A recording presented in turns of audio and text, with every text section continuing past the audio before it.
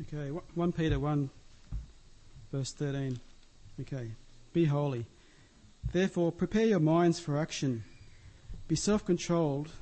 Set your hope fully on the grace to be given you when Jesus Christ is revealed. As obedient children, do not conform to the evil desires you had when you lived in ignorance. But just as he who called you is holy, so be holy in all you do. For it is written, be holy because I am holy. Since you call on a Father who judges each man's work impartially, live your lives as strangers here in reverent fear. For you know that it was not with perishable things such as silver or gold that you were redeemed from the empty way of life handed down to you from your forefathers, but with the precious blood of Christ, a lamb without blemish or defect. He was chosen before the creation of the world, but was revealed in these last times for your sake. Through him you believe in God, who raised him from the dead and glorified him, and so your faith and hope are in God. Now that you have purified yourselves by obeying the truth, so that you have sincere love for your brothers, love one another deeply from the heart. For you have been born again, not of perishable seed, but of imperishable, through the living and enduring word of God. For all men are like grass, and all their glory is like the flowers of the field. The grass withers and the flowers fall, but the word of the Lord stands forever. And this is the word that was preached to you. Therefore, rid yourselves of all malice and all deceit, hypocrisy, envy, and slander of every kind. Like newborn babies, crave pure spiritual milk, so that by it you may grow up in your salvation, now that you have tasted that the Lord is good. Amen.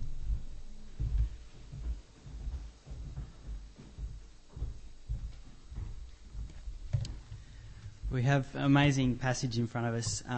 So this morning, just to get a bit of context, this letter was written to no specific church. It was actually written to a number of churches scattered throughout the cities, and they were all under the Emperor Nero, the Roman emperor at the time. And at that time, to be a Christian meant to be persecuted. So Peter was writing this letter to urge them to keep persevering, because they have something amazing up ahead, and that evolves all around a man called Jesus. And so this morning we're going to look at that living hope that we have in Jesus and how it should be lived out here on earth. And if you have a look, verse 13 says, therefore prepare your minds for action. So let's pray now that God would help us to do that. Dear Father, as we come before your word, we pray that you would make clear the hope that you present to us and the need to reshape our lives in response to this hope. I pray your Spirit might work in us to enable this to happen. Amen. In a few weeks' time, Amanda and I are going to be moving house. And so we're pretty excited about it. As at the moment we're living out of town, and it's at my parents' house, and they're there every weekend, so it'll be a good move. It'll be great to move back into town and avoid all that travelling. But a new house, it's exciting, isn't it? Something to look forward to, something to have up ahead. It's also something to prepare for. Do you have a day up ahead that you're looking forward to? Is it a new house, or perhaps a family gathering, or maybe that long-awaited holiday over Christmas? Or perhaps there might be very little to look forward to. There's no day ahead that you're longing for. Well, either way, in 1 Peter, we see that there's a day worth looking forward to, a day greater than any other day that we can look forward to. Have a read from the second half of verse 13. Set your hope fully on the grace to be given you when Jesus Christ is revealed. Well, this is more than just moving house. This is the day when Jesus Christ is revealed. And it's the day we're going to see the full reality of God's grace. It's the second coming of Christ. This time he's not coming to save us, because that was completed last time. This time he's coming to rip his creation apart and to bring an end to this current age and to bring on an everlasting age. See, for those who are his, he's coming to bring his people home to eternity with him. It's It's a big house move for all of us who trust in him. And it's all Jesus. So it was Jesus that gave us that hope to begin with by dying on the cross. And he's the one that's been appointed to return to bring it all to reality. So I don't know if you've thought about this much, but one day we're guaranteed to stand face to face with Jesus. And that could be in a few days if he returns, or it might be when we die, and that could also be in a few days. But Christ will come in full power before us. It'd be the most crazy thing to witness. I reckon even crazier than creation itself. I always like seeing things destroyed more than created, like a building getting knocked down. And it'll be amazing, all the elements crushed. So there's a huge day up ahead. And as a result, Peter says in verse 13, we should have it as part of our whole lives. Peter says it's something to set our hope fully upon. It's really worth looking forward to, more than a house move. See, the thing with moving house, you need to be prepared. We've done it once already this year, and there's a little bit of preparation. You've got to pack, and you've got to work out transport and organise people to lift the stuff. In the same way, but in a much bigger way, we're people born into a living hope, and that means preparation. That means changing our lives. It doesn't mean we start packing boxes, but it means we start changing our attitude, putting off the old self and putting on a new. So verse 13, therefore prepare your minds for action. Be self-controlled. As obedient children, do not conform to the evil desires you had when you lived in ignorance. But just as he who called you is holy, so be holy in all you do. For it is written, be holy because I am holy. So Peter says first, set your hope fully on Christ, and then go straight into what that means. So don't conform to the evil desires. That's how you used to live. Instead, be holy because he is holy. Well, what does it mean to be holy? The word holy appears a lot in the Bible, especially in the Old Testament. The quote from verse 16 is actually from the Old Testament in Leviticus. It's something that God commands the Israelites, be holy because I am holy. So they were surrounded by other nations, and they were all living their own wicked ways, and they sacrificed to man-made gods. And so God set them apart and made them his people, to be different to the other nations, to treat God as God, and to be holy as he's holy. So that's what holy means, to be set apart by God, to be made different. And so here Peter presents us with that same challenge. Be holy, because he's holy. See, to have this hope means to live holy as a result, to treat God as God and to be different. How are you going at being different? As in verse 14, be as obedient children. Do not conform to the evil desires you had when you lived in ignorance. So we have this great hope. This hope is all about Christ. He started it and he's going to bring it to fulfillment. And we've seen that it means change. It's a hope calling for action in our lives. And the hope and action go hand in hand. If that's not challenging enough, Peter reminds us some characteristics of God, which is the basis of our hope. And this is something that the world finds unpopular, even offensive. So keep with me as we look into it. Take a look at verse 17. Since you call on a Father who judges each man's work impartially, live your lives as strangers here in reverent fear. See, if God judges each man's work impartially, if God judges our whole lives justly, where does that leave us? The perfect judge looking upon people like us. See, God doesn't overlook sin. God's perfect in justice. And we'll have to one day give account to everything we've done. I want you to imagine this. A young child is playing on the beach, and in his mind, his mind is filled with all sorts of fantasies, and he's building a sandcastle. So in his mind, he's building a whole kingdom for himself, where he's the king. And so he patches up a slight crack in the side, and his kingdom is perfect. But little does he know that the tide's coming in behind him, and with one big wave, his castle tumbles with all its short-lived dreams, and reality sets in, and he bursts into tears. It's blissful ignorance before the wave breaks and reality hits. And Peter says it's like that for all of us.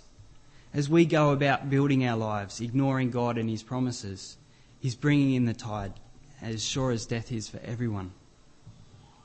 But this wave won't just destroy the castle we build. It won't just destroy the things that we do and built. It won't destroy our money. It won't just destroy our selfish desires and our false hope. But instead, it'll destroy our whole lives. Our whole lives will be judged by God. So apart from Christ, we will perish because of rejecting God, because of sin. So take a look down at verse 24.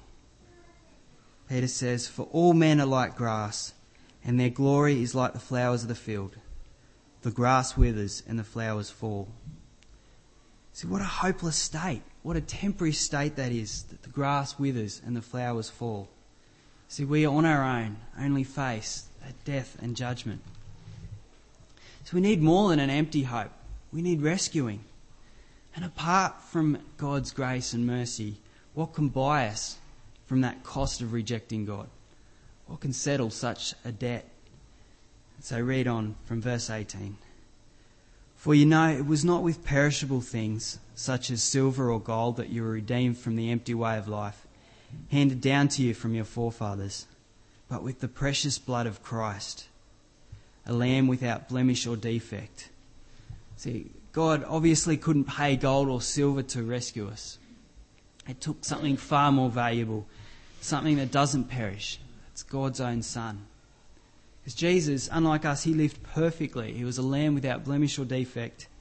And he was God, so he wasn't perishable. And so he was chosen to pay for our sin. So it still stands that God must punish sin. But we, by a mercy that I don't even understand, if we trust in the blood of Jesus, Jesus takes the punishment for us. It took the imperishable to save us. Read on from verse 20. "He was chosen before the creation of the world, but was revealed in these last times for your sake. Through him you believe in God, who raised him from the dead and glorified him. So your faith and your hope are in God." See, nothing less than that perfect sacrifice to transform our lives, to restore us from sin and the death that sin brings. It's amazing transformation, isn't it? It's from a temporary, hopeless existence to an imperishable, hope-filled existence. Verse 23, "For you have been born again, not of perishable seed, but of imperishable, through the living and enduring word of God." See, can you grasp an understanding of that love? I find it difficult. I think it takes more than a lifetime to really understand, to really comprehend it. But that is the foundation of our living hope, the purchase from sin so costly that it was paid by the life of the most innocent man. And so without it, we have no hope. Or in ignorance, perhaps we could have an empty hope, something like what so many people go for, that sandcastle, that wishful thinking, that nice possibility for the afterlife. See, forget that stuff. Christ gives us a priceless hope. God didn't do anything in half measures. So now we have this great hope, and this hope that calls for action in our lives. It's a hope bought from hopelessness.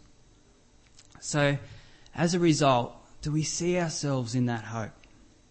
Holy and set apart from hopelessness. So what should that look like in our lives? And what did it look like for the Israelites? Being holy for the Israelites meant living for God. It meant living obediently to God alone, as opposed to living for the world. So if we trust in Jesus who bought our hope, if we choose to live for God, who do we fear when making decisions? Is it God or is it other things? Is it people or failure? See, verse 17 says, live your lives as strangers here, in reverent fear. So if we're called to live in reverent fear of God, as strangers to the world, each day, what are we concerned with? Is it building security in life here on earth? It's a crazy idea when you think about it, isn't it? It's like building our lives as sandcastles, having security in things that perish. It's perishable security. It's an oxymoron. It's no security at all. But so often we try, and it's when we listen to the world that says, build these things, that we forget to listen to God. We forget to be holy and set apart. So the world says, you need that secure job, and you need that bigger house, and you need that future security for your family. But God says, live your lives as strangers in the world. Be holy and set apart, because what you really need is already given freely as a gift at the expense of Christ. See, does that secure job make you forget the real security that we have in Christ? Or does that bigger house make you forget the real treasure of having a relationship with God, treasure for eternity? Or does that building the future security for your family point them away from the hope that we have in Christ? So this is so important for parents. Do you know that you're accountable for the lives of your kids? Are you pointing them to Jesus, or are you pointing them to things that perish? So the world says hope for more money because it'll make you happy, or that better job because it's more satisfying, or those better relationships because it's more about number one. But God says, live your lives as strangers here in reverent fear. Be set apart, because what we really need is given at the expense of Christ. See, job, skills and money and relationships, if we have our hope set on Christ, can't we use these things to not promote false hope, but they're God-given gifts, so can't we use them to build his kingdom and to have others come to know Christ? What fills your mind each day? Is it based on a reverent fear of God? Is it based on the hope that he's lavished on us? Or is it on worldly things, on things that perish? Or perhaps it's your own desires that drive you. I know it sometimes is for me. Instead of fearing God, we live to please our fears and our emotions, and we fall victim to them. Chapter 2, verse 1 says, therefore, rid yourselves of all malice and deceit, hypocrisy, envy and slander of every kind. Let's stop and think about these. All kinds of deceit. Those white lies just to cover myself at work. The hypocrisy. Man, he's hopeless. He never gets it right. Me, I rarely stuff up. Or envy. Man, I wish I had his pay packet. That would make life so much easier. And these are things that I struggle with, things that I think or say, and I could go on. What distractions do you face? What things stop you from being holy? So Peter says, rid yourself of such things. We have a hope that puts an end to those worldly desires. And in replace of those desires, Peter says, verse 2, like newborn babies, crave pure spiritual milk, so that by it you may grow up in your salvation, now that you have tasted that the Lord is good. Well, we have tasted that the Lord is good. We've seen his goodness revealed in Jesus.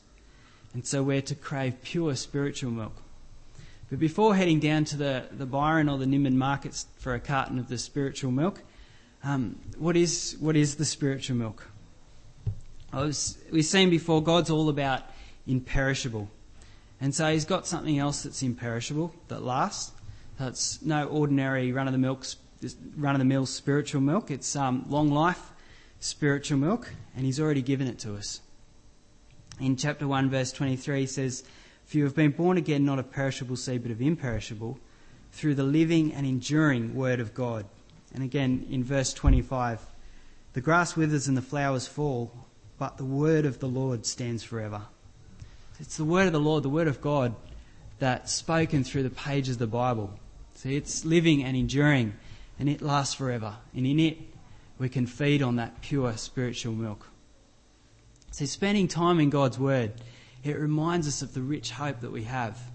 And by it and God's Spirit, it turns us from worldly desires. And in it, that we can taste that the Lord is amazingly good. And so don't feel guilty over not reading God's Word. So guilt's not going to drive us to want to read it more. But instead crave it, desire it. Peter says, look forward to the next thing that God's going to teach us, because he's preparing us for the new home with him. So God, despite our sin, has given us this new hope. He's transformed us fallen man, perishable and destined to death, into imperishable and destined for eternity with him. So think of those things that you're looking forward to, those things you long for, and how much worthwhile is it looking forward to eternity with him? How can we have a greater hope than that? And such a hope can only demand change in our lives, to put off our old selves. And remember the challenge that we faced at the beginning. Prepare your minds for action. Are you willing to action the hope that you have? Remembering the price that God paid, his only Son, Jesus. Let's pray now that God would help us to do that. Dear Father, we thank you for the extent that you went to buy us from sin, that you have given us a great new hope, a hope that never perishes. We pray that we'll act on the hope that we have by giving you our lives and fearing only you. Father, we pray that you would spur us on to read your word, that spiritual milk that we need to trust in you and to keep persevering. And we pray this in your Son's name. Amen.